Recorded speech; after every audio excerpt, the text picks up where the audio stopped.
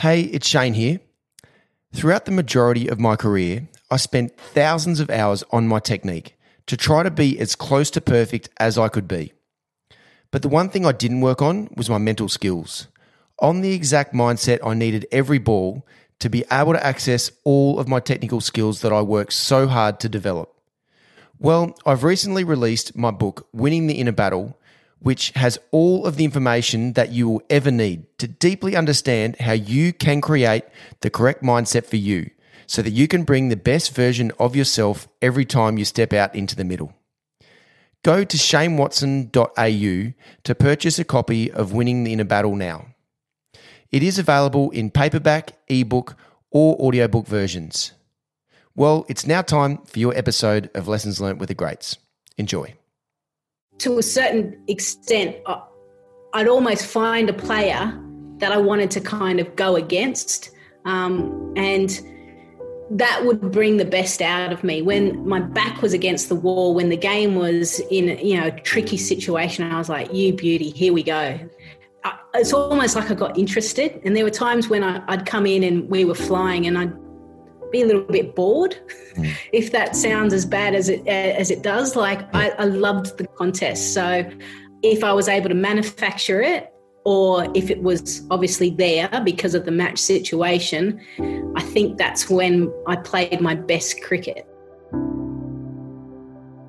Hello everyone, and welcome to Lessons Learnt with the Greats. I'm Shane Watson, and today we are so lucky to be joined by more cricketing royalty. This person dominated world cricket for over a decade and was the number one women's all-rounder when the ICC rankings were first introduced in 2008. As she retired, she was the number one all-rounder and bowler in T20 internationals, as well as the number two all-rounder and bowler in one-day internationals.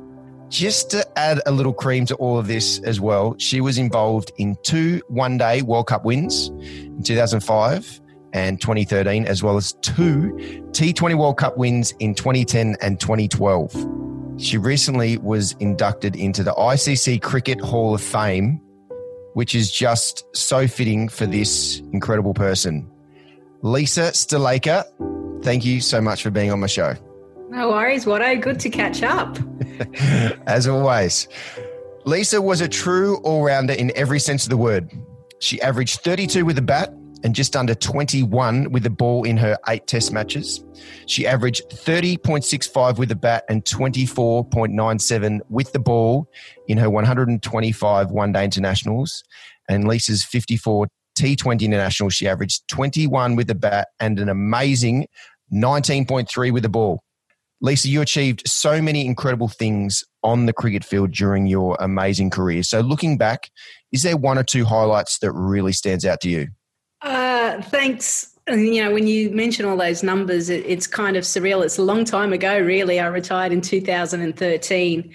But I was fortunate enough to be part of really successful sides. The Australian women's cricket team went through a period where we dominated for a long period of time. Also, the New South Wales Breakers, domestic titles, we won 10 in a row.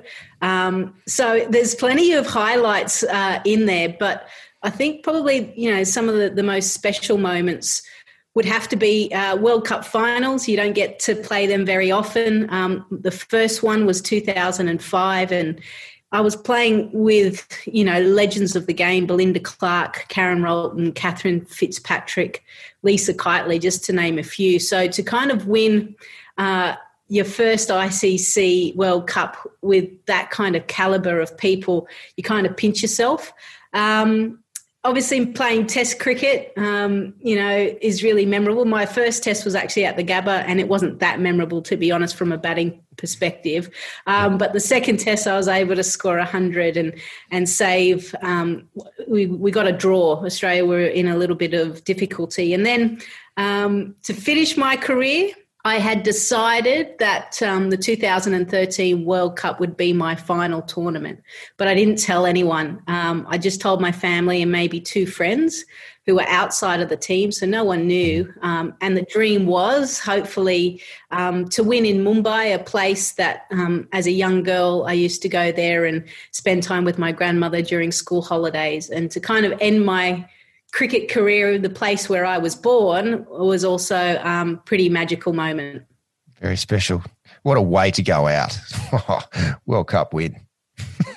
But also just with that, like for you not telling people and, people around you, apart from your family and really close friends, that's a true sign of what, kind of person you are as well. It's very, very humble and not sort of letting things get out there so everyone sort of just parades you around, because I know that's not the type of person you are, which is beautiful. Yeah. It was actually quite funny because I remember in the match, Elise Perry ran up to me and she said, "Lise, how many overs have you got left?" And I said, "Nah, I'm done." And I had the biggest grin on my face. And she was like, "What do you mean you're done?" I said, "Oh, I've bowled my 10 overs. I'm out." She was kind of like, she's a smart little cookie, our Elise Perry. So she was like, there's an extra meaning to what you're saying there. Yeah. Awesome. Okay, I'm going to move into the technical side of cricket. Mm-hmm. So was there one specific technical component with your batting that really stands out to you that you developed, so from that moment on, you knew if you did this every single time, you're a great chance of having a very good day? One thing that throughout my career, even though I learned all my cricket in Australia, I had Australian coaches, everything like that, I was always told that I played like an Indian. So I hit the ball very square. Mm-hmm. My wrists would come into play. And I actually think it worked well for the teams that I was playing. We had really Karen Rolton in the Australian team is a prime example, strong straight down the ground. And there I am just dinking it around the corner, just getting myself off strike and putting her on strike. So I wouldn't have to say there was anything technical. It was more a mindset. Mm-hmm. So if I got out into the middle and I started to rotate the strike early, it meant that I was seeing the ball well. I was picking the ball up early from the bowler's hand, and I was able to read the ball nicely off the pitch, and it just allowed me to get into my inning. So if I got off strike early and continued to do that for the first 10 runs, then I felt like today would be a good day with the bat in hand. Yeah, okay. So it was more a tactical side of things that you knew if you're able to set your innings up like that you knew you're going to be in good positions to be able to react to the best of your ability.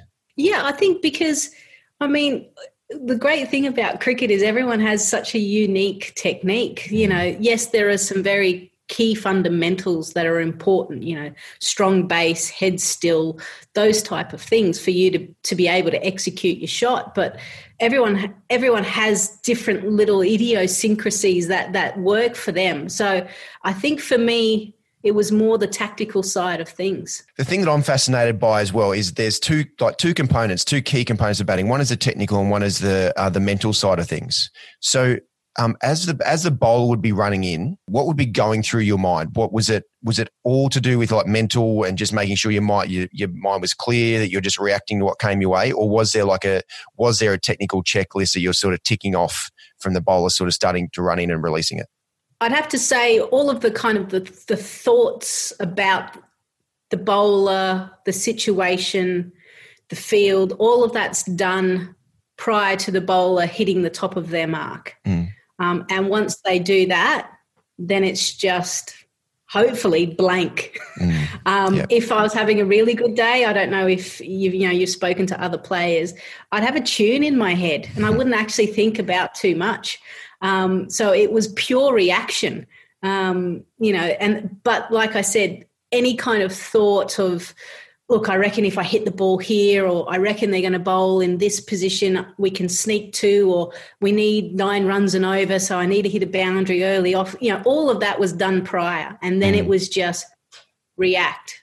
You talk about a tune in your head. Did you on purpose put that into your mind, or did you? Oh, I tried. Yeah, okay. And why? It didn't work all the time. Yeah, but tell me why though. Like, is that something that someone talked to you about how to be able to keep your mind clear, or you just found that worked? No, I think if you were to kind of remember when you had some good innings, you tried to go through and you would still do this. You go, oh, okay, what did I do that got me to that place? And as cricketers, we try to replicate that as much as we try. Sometimes it doesn't happen. So, yeah, there'd be times I'd be trying to get any kind of song in my head, but sometimes it just didn't happen. And, probably a few deliveries later, I'd be walking back to the pavilion. But it wasn't something that was told to me. Probably I was fortunate enough that my father was a sports psychologist. So really? From a young age, Jeez, that's a perfect storm. From a young age, I probably had an advantage over people. And I reckon it was actually before sports psychology became sexy in sport, really. I mean, in my teenage years, I remember doing mental rehearsal visualization because he was a sports psychologist, but also a hypnotherapist. So any kind of little barriers that I had, I'd go in and speak to him. So I was fortunate because I used and abused him as much as I wanted to. But he certainly gave me the tools to cope with things that didn't quite work out, and then also to set goals appropriately. It's a perfect storm. Wowee. Okay. Because what you said there is one other person that I was fortunate enough to be able to talk to is Wasm Akram, and his first wife, she was a psychologist. So he had the perfect storm of the skills that he had, but also then someone been able to work through, those mental blocks. I'm just going to go to, the song in your head, because for me, one of my biggest issues, especially in Test cricket, was burning my mental energy out. It wasn't until I got educated on mental skills where I asked a question around a couple of players that I played with, Glenn McGrath and Michael Clark in particular. They had a song in their head. They talked about it. But I didn't know exactly why they did it until I got educated in mental skills, and it's all around being able to get your mind on neutral. So you're not burning any extra mental energy until you actually need it, which you need to be able to assess the situation. So you're trusting your instinct and your unconscious mind sort of just aligns to what you need to do right now. But then also batting is it's reactionary. So you need to be able to clear all those pathways and not be mentally fatigued. So you can react to the best of your ability. Gosh. I wish you told me that when I was playing. Oh, jeez. Wait, you could have told me. Anyway. Yeah, I know. About this song. What's this thing about the song? But the other thing I used to do as well was in the field, even though I was captain, there's so much downtime. And you're right. We have a bad ability to burn so much energy, constantly thinking about the game, whether it be the past, what's going to happen in the future. Very rarely do we stay in the present.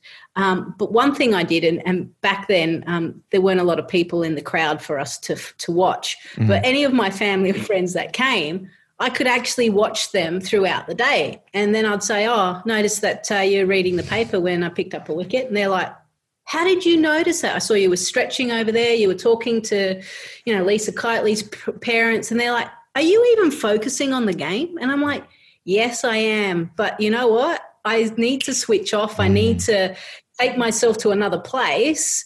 It's a bit like with your teammates when you come into the middle, you're not always talking cricket. It's like music. What are you going to eat that night? What are you going to do in your day off? It doesn't always have to be cricket-centric conversation. I was one to always watch lots of people out in the crowd and follow what they did and see what shenanigans they got up to whilst we were trying to play some cricket. Like, I'm watching you. Don't make a wrong move because I can see you. It's very profound to be able to have that understanding of your mental skills, because that is one of the, of course, the technical skills. If you don't have the technique and the cricket batting skills or bowling skills or fielding, whatever it is, to be able to access it. But if you don't have the mental skills and mental understanding, then you don't access all the skills that you got. So, wow. Okay. Phenomenal. You were such a highly skilled off spinner. So was there one technical component that you really worked on and developed, and once you nailed it, you knew if you brought this, you're a good chance of having a great day? For me, I was told to be an off spinner from under 10s. Yeah. I don't know whether it was because of my size, my background as well, being Indian, but I never could turn the ball when I was younger. So I literally went to the nets for for a period of a week or something during school holidays, and they always said, your seam position actually needs to be pointing to fine leg. And I'm like, okay, great, but how does one do that? And even though people said, oh, it's like turning the door handle open, all of these things just wasn't happening. I kept bowling flying saucers. Mm-hmm. So I mucked around with different grips, and I actually, instead of keeping this finger straight, I actually bent it down the seam of the ball. Right, so it's index finger, yeah. For me, okay.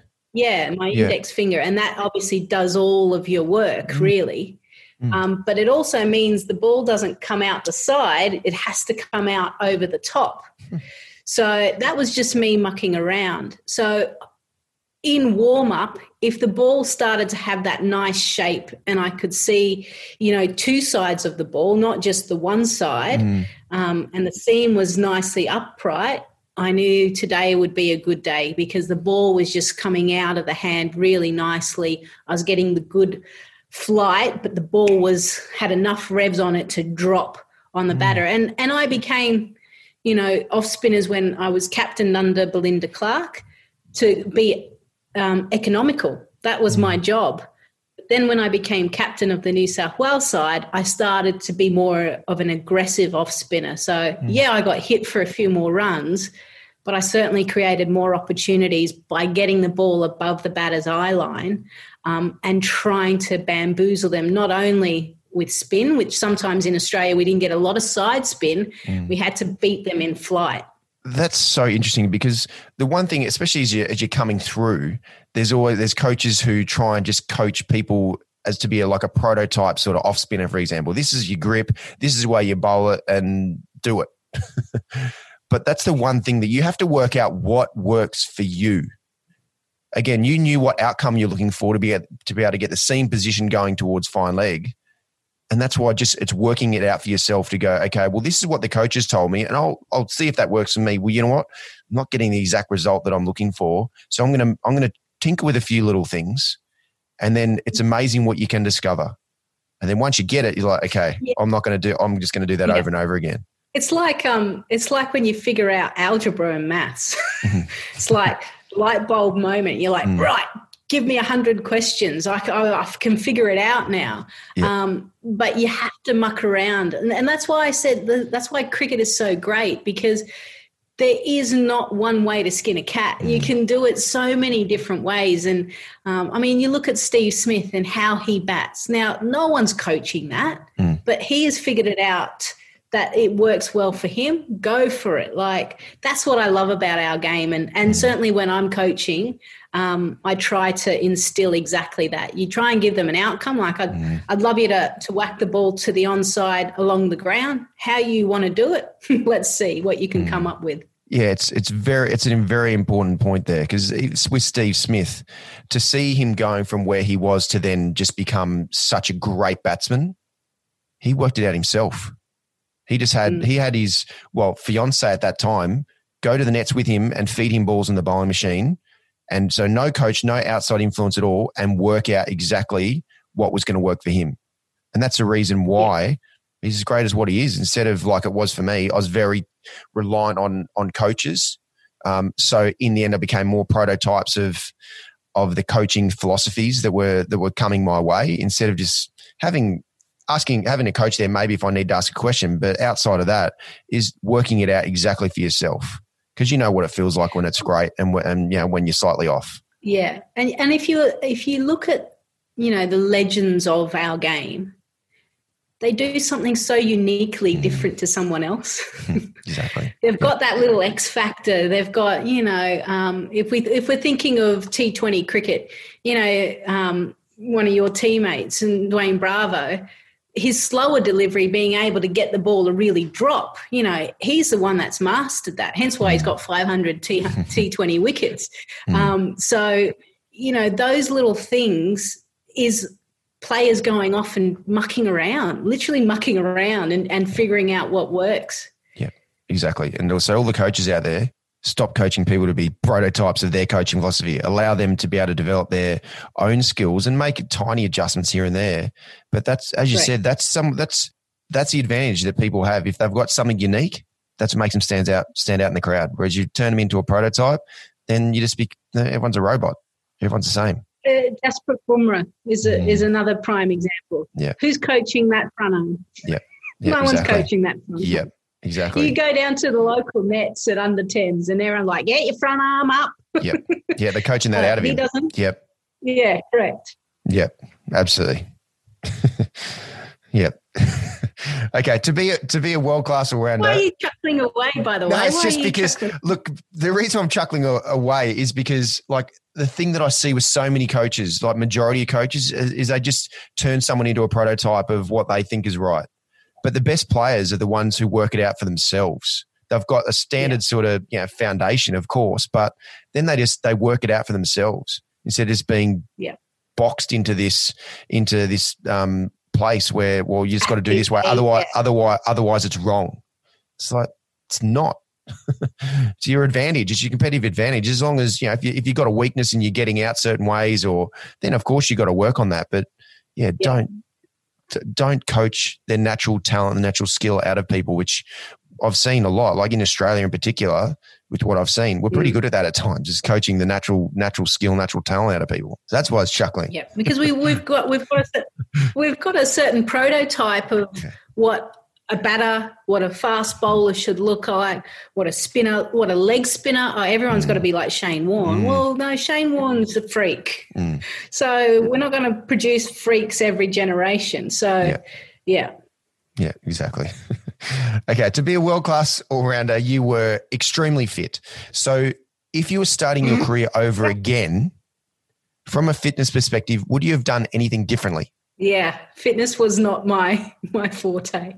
If you ask any of my teammates, I wasn't ever in the front of the pack. Maybe if I had a good day, I was in the middle of the pack, but normally I was at the back end of the pack. So the thing is, I had to work hard at it.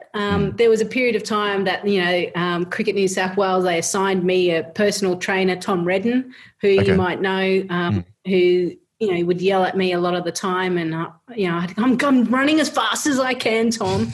But certainly I got into cricket not because I was fit and I could run around. It's like I enjoyed the skill aspects. I finally got to a place probably in my mid-20s where I was like, right, I know how to slowly improve each year. I'm not going to be as fit as an Elise Perry. That's a fast bowler. She chose that, so has to be really fit. I'm a little spinner. I was smart in my selection. So I got to a fitness level that would allow me to be match fit. And then even when I came out of retirement for the Sydney Sixers, I actually spent probably 6 to 8 months just physically getting fitter because I knew the game had gone to another level, and I did not want to be the slow coach on the field that just couldn't, run and stop the ball or couldn't take those twos. Because as you know, Shane, as you get older, everything just slows down slightly. But I would have, if I could change anything, I think I would have, a light bulb would have gone off a little bit sooner than probably my mid-20s, maybe a little bit earlier in my career. Okay.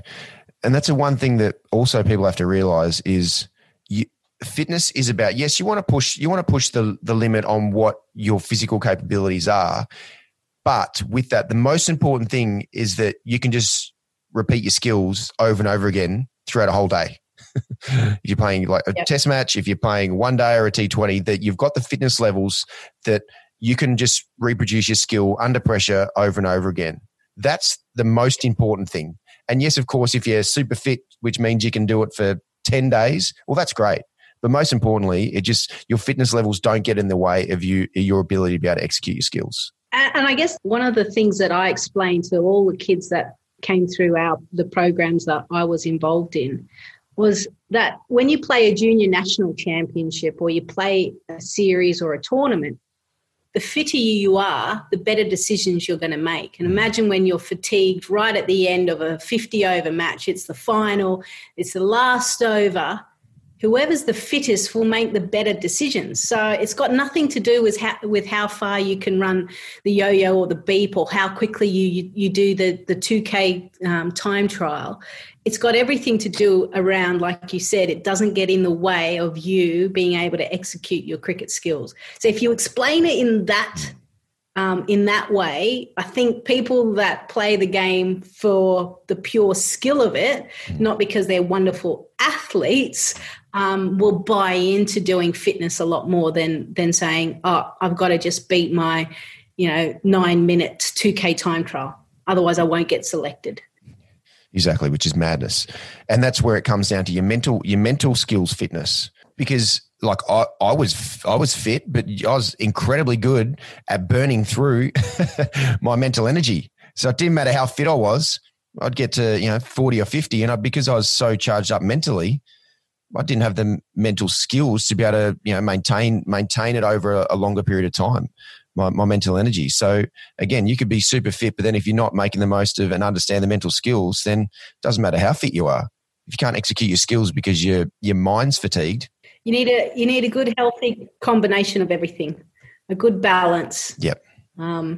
Which is very hard to come by, to be honest. That's what we're all searching for. Yeah. Also with the outside influences around, all the coaches, the S&C coaches and all that, and everyone's trying to get their make their own mark. So it can be difficult to find that balance when you're getting directions from a lot of different people now because there's so many support staff around. Yeah. Just on that, I reckon you've got to take ownership of your game.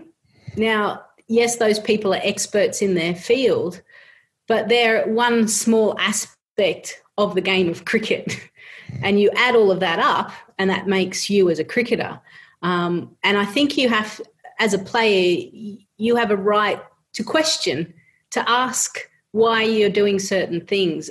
Don't feel like you, especially in India from a cultural point of view, you obviously respect your peers. It doesn't mean that your peers are always right or your coaches are always right. You are allowed to ask. There is nothing wrong with that because at the end of the day, it's your career.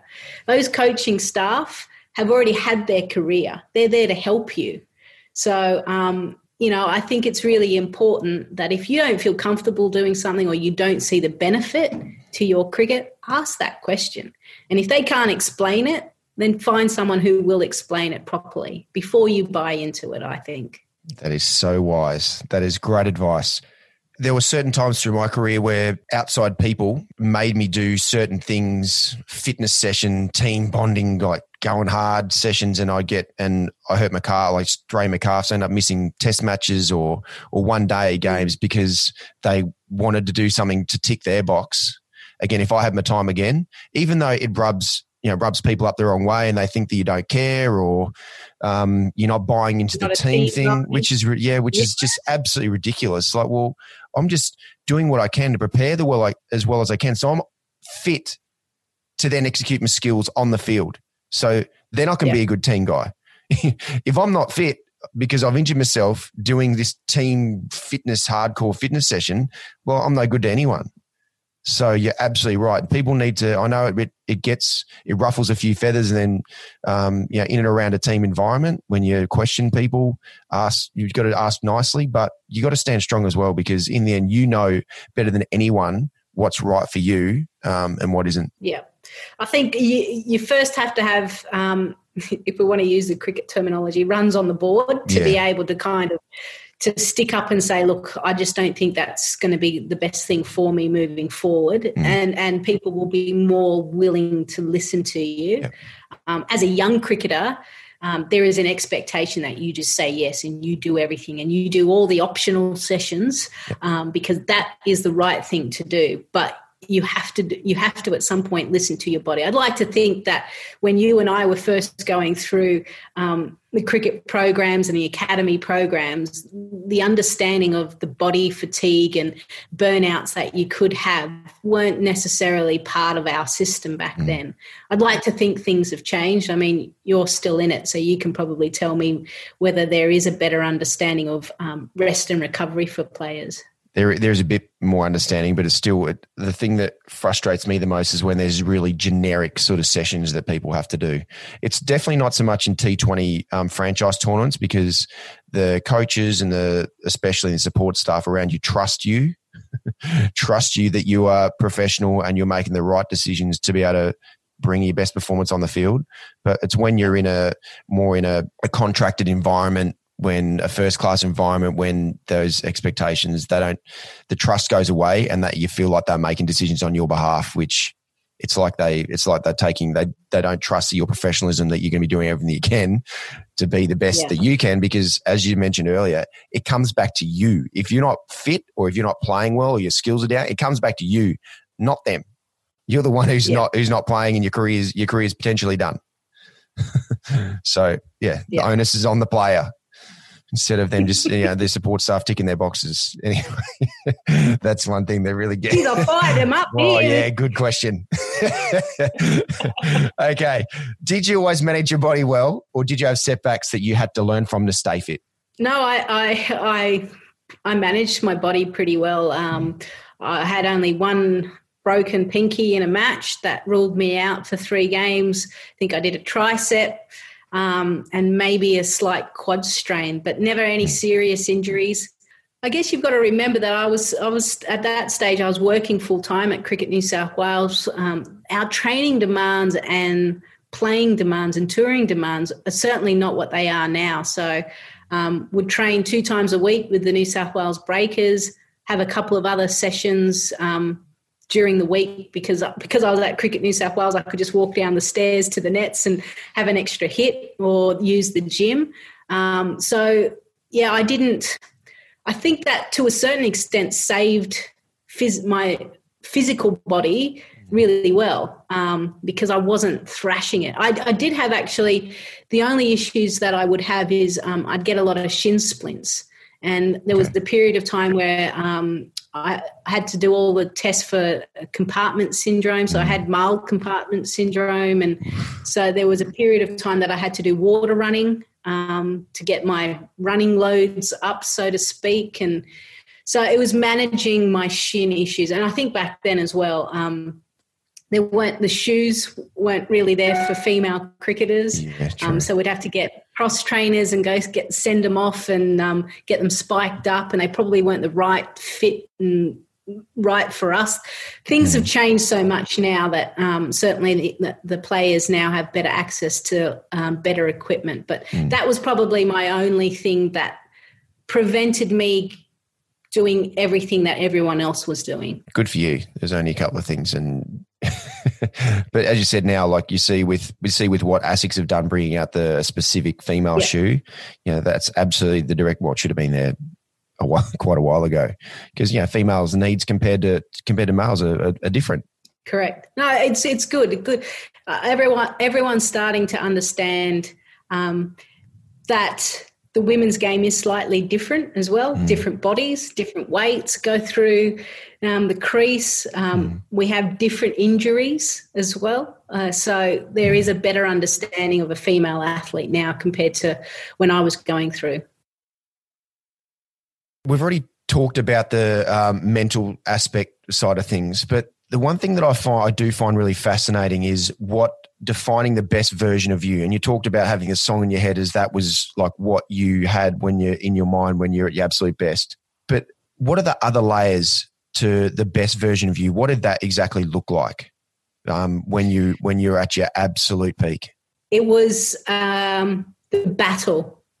So if you come up to finals, it was, I don't want that other side to beat us. Or any time I was playing England, to be honest. I didn't like the Poms. So, I didn't want to ever give my wicket away, or wanted to make sure that I was picking up wickets or keeping the runs down.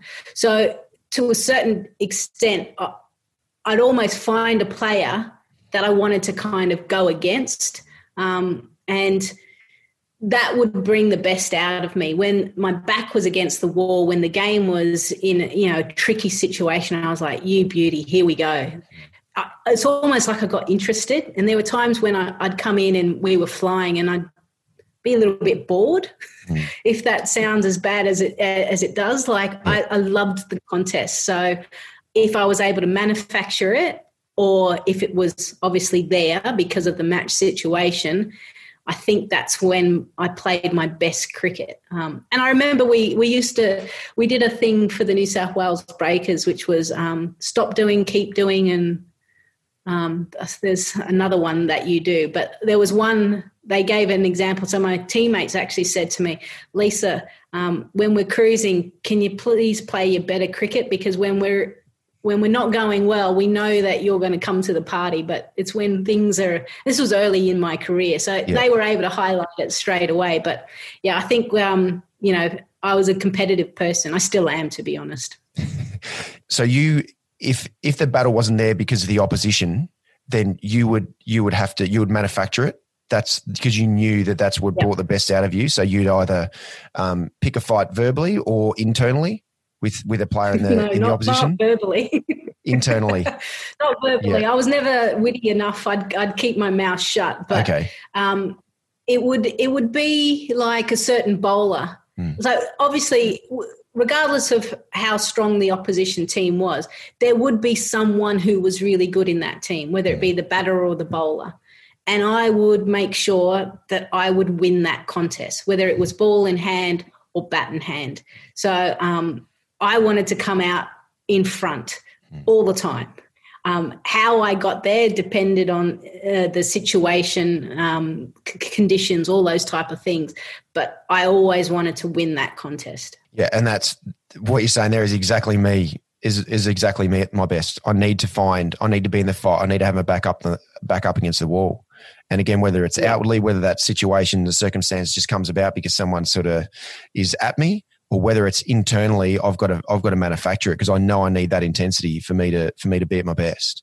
I was going to ask you, does the media play a role for you? You know, if you have a couple of 5 innings where you maybe haven't got to double figures, is that the fight that you pick? No, I don't read it. I don't read it because I try not to read it because a lot of the time media either build you up or they're caning you. So it's not really the exact reality of what's going on. So no, I stay away from that. But for me, it's more, it's absolutely on the field. That's what I find is I need to manufacture it because the one thing, and as you've said there, it's because the mental skills, the mental side of things is so important. If I'm not in that battle, if I don't have that intensity, I'm potentially like really internal and I'm thinking about like, how am I going? I'm thinking about what's happened, what might happen in the future. Whereas when I'm in the battle, I'm totally present on winning that battle. So you're moving it from internal to what's out in front of you, which is everyone in cricket, especially. That's when you're at your best, when you're really internal and you're sort of beating yourself up or you're starting to think a lot. Again, you're burning mental energy. But when it's outward, what's coming down your way, that's definitely when I was at my best. Good. I look forward to seeing it. Yeah. I'll tell the IPL teams that are against you, just pick a fight with Watto. He hates it. Yeah. Well, now I know that if someone doesn't pick a fight, I've got to internally pick one with someone, even if they don't know it. Even if they don't know, I've got to line someone up in my own mind, just so I have that intensity. I've got to manufacture that intensity because if I'm slightly off, if I don't have that, I'm more leaving things to chance a bit more. Yeah. Talking about media, from when you started to how things are now, the media exposure for women's cricket has grown substantially. And now you're on the other side of the fence too, weaving your magic in the commentary box. From what you know now, what advice would you give the girls coming through who are currently some of the most recognisable athletes in Australia? Probably the advice that I'd give them is spend some time talking to probably current male players because we're getting to the point now with the coverage of the women's game.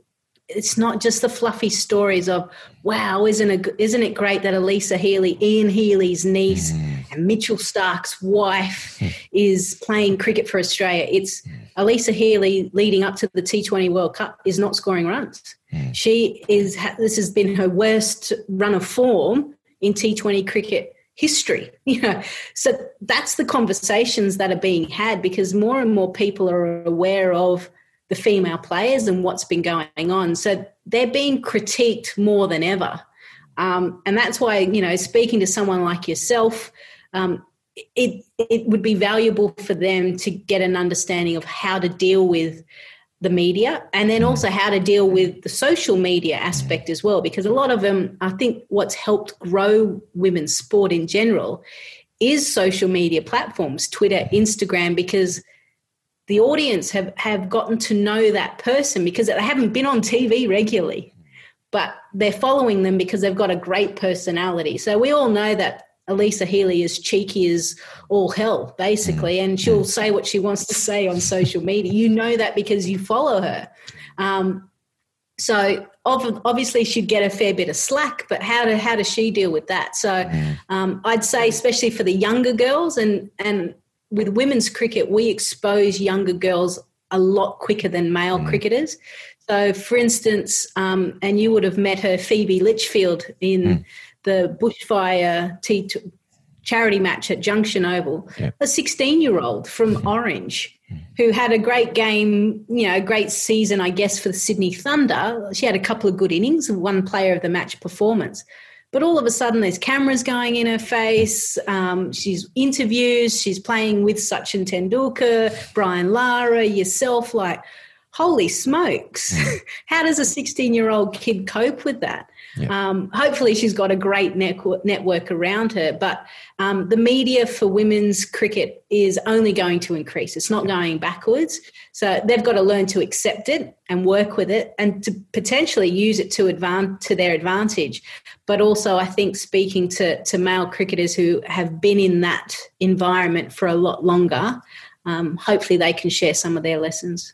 Yeah, absolutely. It's incredibly important for your own mental health, really, more than anything, and your own ability to perform at your best is to be able to understand how to and have structures in place and mechanisms in place to be able to deal with it as well as you can. Because, of course, you want to be able to make the most of the media that's out there for the ability to connect with the audiences and to the fans. Of course, that's the reason why you play it. One of the reasons why you play the game is to be able to connect with people and provide entertainment.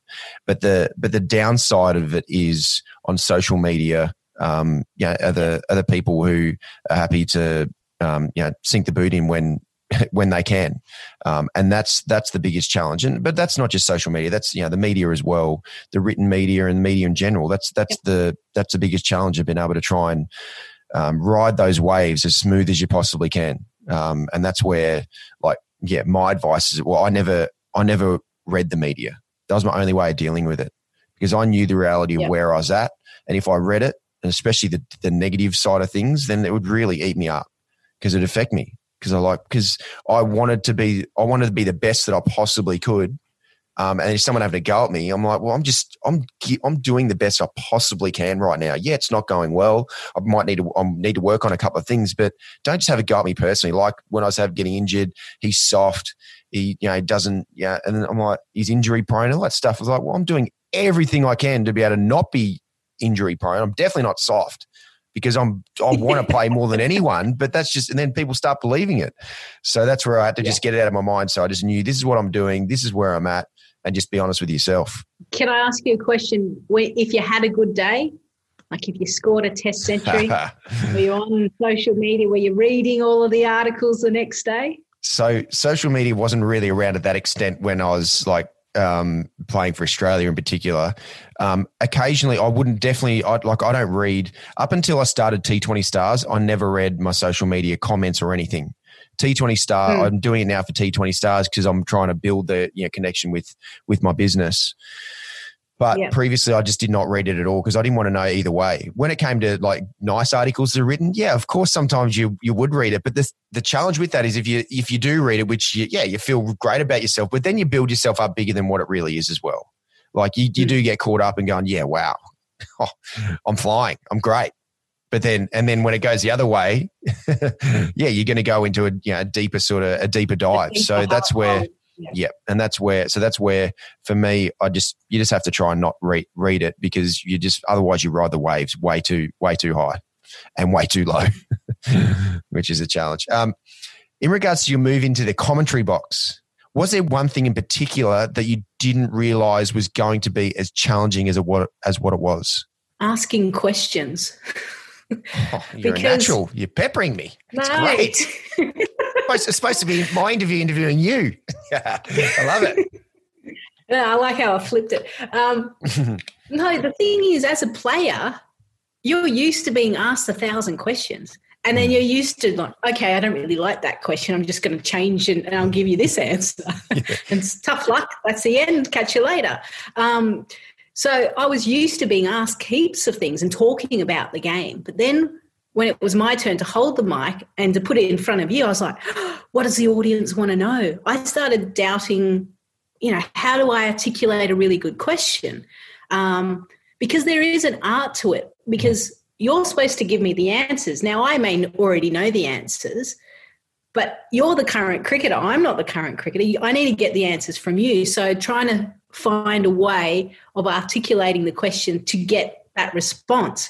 And then you've got people in your ear, count it right, Lisa, we're coming down to you in 5, 4, and it's like bang, and the cricket's going on, there's balls being hit left, right, centre, a wicket goes, you've got to throw back up, then you come back down. You get my message? Yep. There's a few moving parts. It can be quite terrifying, and you've done a bit of commentary yourself as well, so it can be quite terrifying to be just thrown in the deep end. Obviously, just like anything in life, the more you do, the more comfortable you feel. And then what I've also learned is the preparation that I used to do for cricket, I try and bring that same preparation into commentary. So if I'm going down, so I'll give you a prime example. IPL is always great. Lisa, can you go down for pre-interviews? We're not quite sure who Chennai Super Kings are going to give. We've asked for Shane Watson. And it's like Watto comes out and he walks right past me. I'm like, oh, okay, so it's not Watto. Oh, that wouldn't be me. If it was you, I'd definitely do it. Actually, I have used and abused you. I'm like, please, can you do an interview with me? It's my pleasure. And you've been kind enough. But sometimes they'll send one of the new kind of debutants within the squad, and it would be some domestic player that I've never seen. So all of a sudden I'm like, who's this guy? So I spend hours doing my notes for each squad. So then at least if some random cricketer comes who I've never seen, at least I know, well, he's from Tamil Nadu.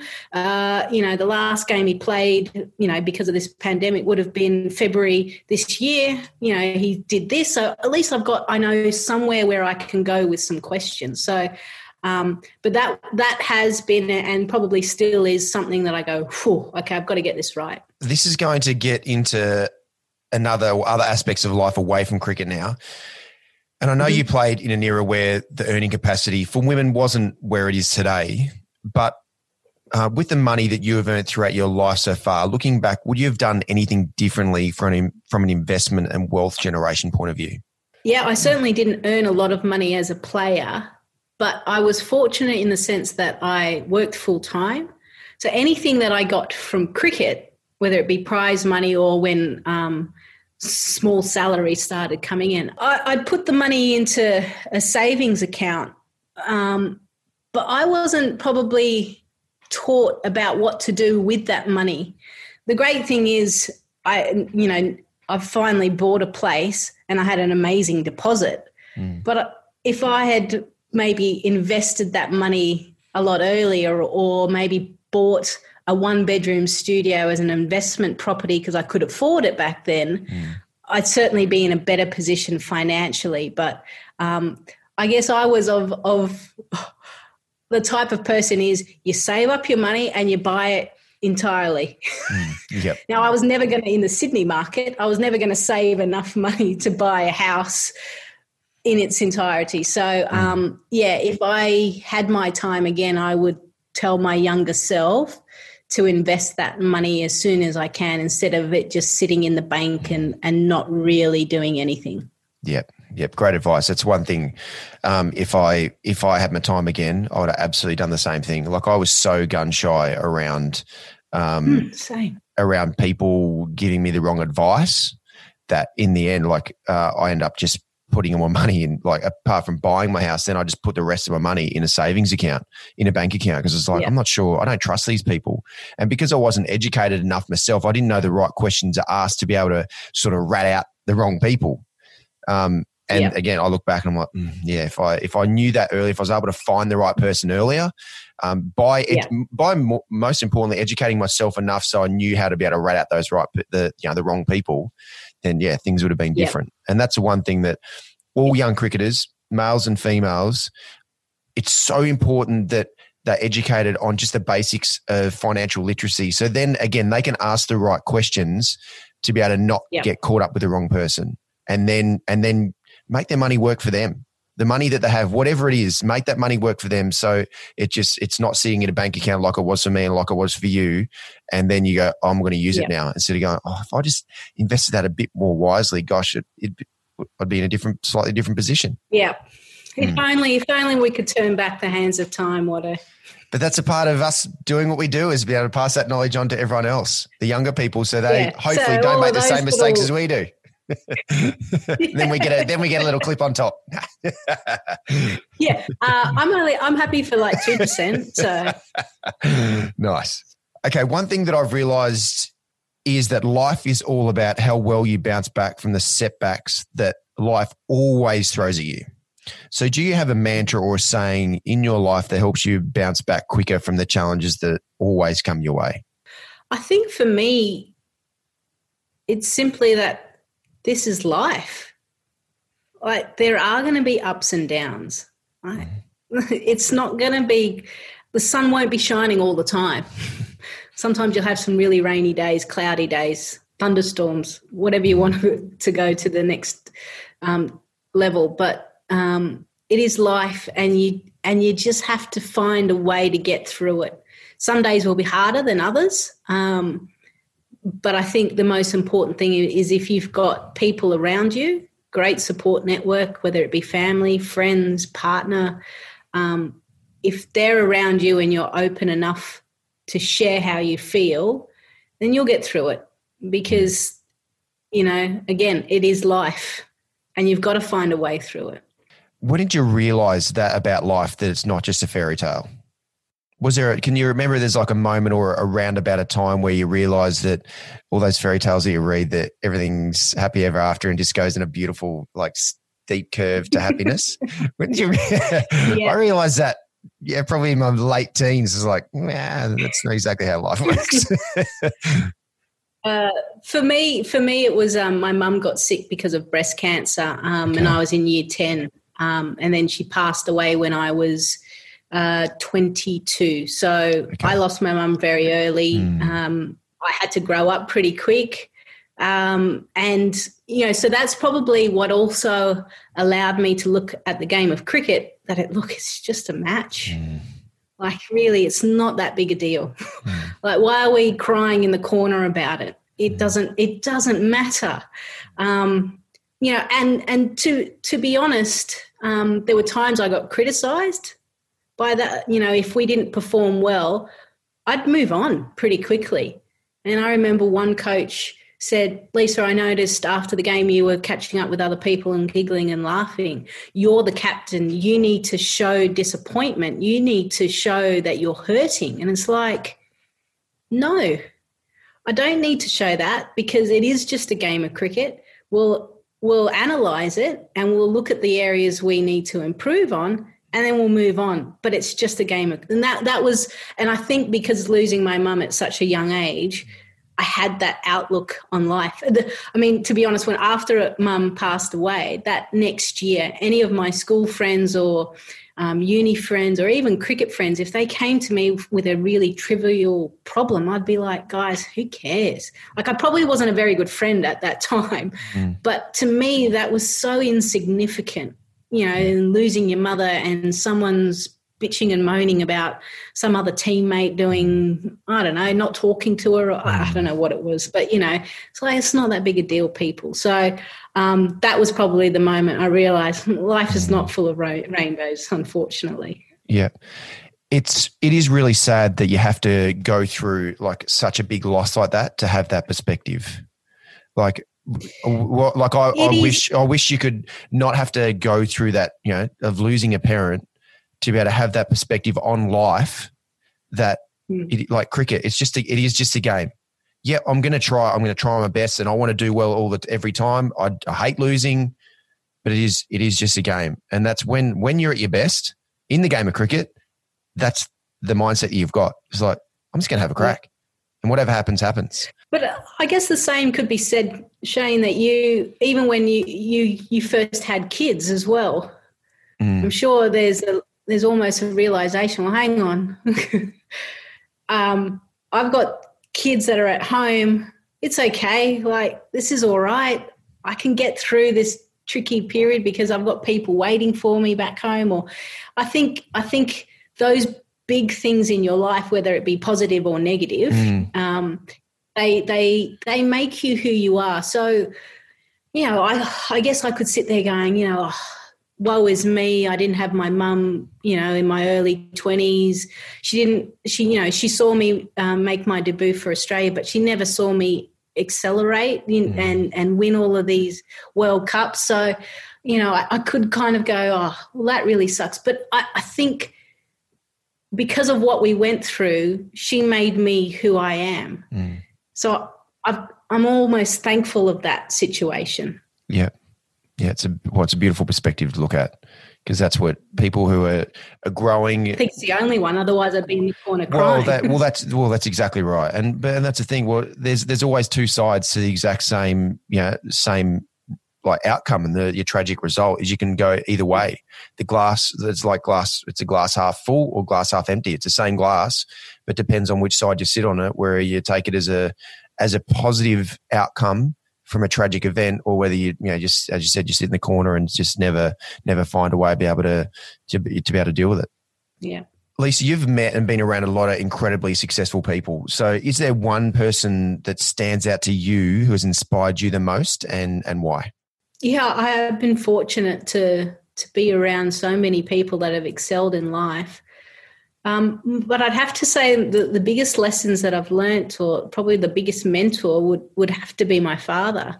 And simply because, and here's a man who he's 79 and he's studying neuroscience at Harvard at the moment. I know, freak. And rocket science at MIT, just for fun. But he changed his career every 10 years. And he's from an era, he was born in the 40s, early 40s. And he's from a generation where you stay in your job for 50 years, and part of an Indian family where you should marry an Indian woman. Like, my father was a bit of a rebel in that sense. And he pushed the envelope all the time. And I look back at his career and what he's been able to achieve. And whatever he's set his mind to, he's achieved it. And I think that certainly rubbed off on me. And hence why, even trying to go into commentary, back then there were no females commentating on the game in broadcast, but I wanted to do it. So I just set my mind to it and set my goals and tried to figure out how am I going to get there. So I'd have to say the biggest lessons I've learned has come from my father because of that. What a man. It's incredible. 79. He's studying neuroscience. What? See, he didn't pass on that academic side to me. Like, I was like, I'm not doing any other degree. One degree at uni is enough for me. Thank you. What was his off spinner though and his cover drive like? Not so great. But he'll say he taught me everything. Yeah, nice. He'll say he taught it all. Yeah. Amazing.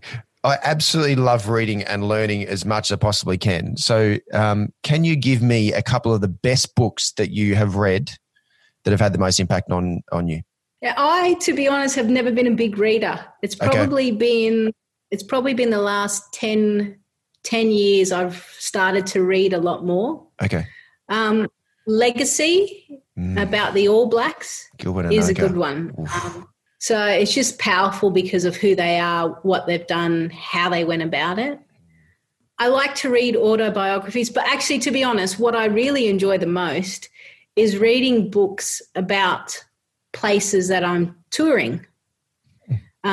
So, for instance, when I went to Zimbabwe for the ICC qualifiers, I read I can't even remember the name of the book, but it was about how the white farmers were trying to kind of still farm land, but obviously from a political point of view, the landscape was changing and how that was affecting everyone. So I like to read things that give me an understanding of the place that I'm about to go to or am. So another prime example is I was staying at the Taj last year in Mumbai.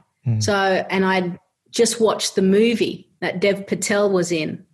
about the terrorist attack. Yeah. So, but there was a book that it was based off. So I'm reading the book whilst I'm lying by the pool, and they're going, and the hostages, they came out this door and went, and I was like, oh yeah, that door, yeah, I see it. Yeah. I know, I'm a freak, but gosh, that movie freaked me out a bit because I've stayed there a lot, and I stayed there before those Mumbai attacks occurred, and I just was like, oh, geez, a bit too raw, but good for you. So I tend to read things that, that I'm going to, or about the place, or about the people, about the culture, or about an icon. So obviously, whenever IPL, I normally read something around independence, Mahatma Gandhi, how it all came about with Mountbatten and all sorts of things, just to understand also even the Pakistan and India relationship and things like that. Yeah. No, awesome. Well, it's not very from a cricket mentor type of thing, but I think it does help me when I'm traveling to those countries. Absolutely, and broadening your knowledge, and especially, as you said, from the cultural and understanding of all the different, different things that have occurred in the environment and the place that you're going to. It's amazing. Lisa, it really is such an honour to have had you on this episode of Lessons Learned with the Greats. You have lived an extraordinary life so far, and you truly are an inspiration for what people can achieve if you set your mind on something and go after it. I can't thank you enough for giving me the time to share all of your amazing insights with us, and we are all that much richer for digging deeper into the mind of one of the greats of world cricket. Thank you. Thanks, Watto. I enjoyed interviewing you too. Yeah, gosh. You're a natural at it now, aren't you? No, mate, I'm just trying to get it. I'm thinking, right, what can I say in commentary when I'm doing a CSK game? Oh, there's Watto. He doesn't speak to the press at all that much. He doesn't read anything. I can say whatever I want. Yeah. Get it out there and plug the podcast as well. I will, don't worry. Absolutely. I'll sneak it in. Well, it's great to catch up with Watto on the T20, was it all T20 T20 Stars. T20 Stars. Oh, T20 Stars. Sorry. Yeah, thanks. You're a legend. For more episodes of Lessons Learnt with the Greats, head to t20stars.com/podcast.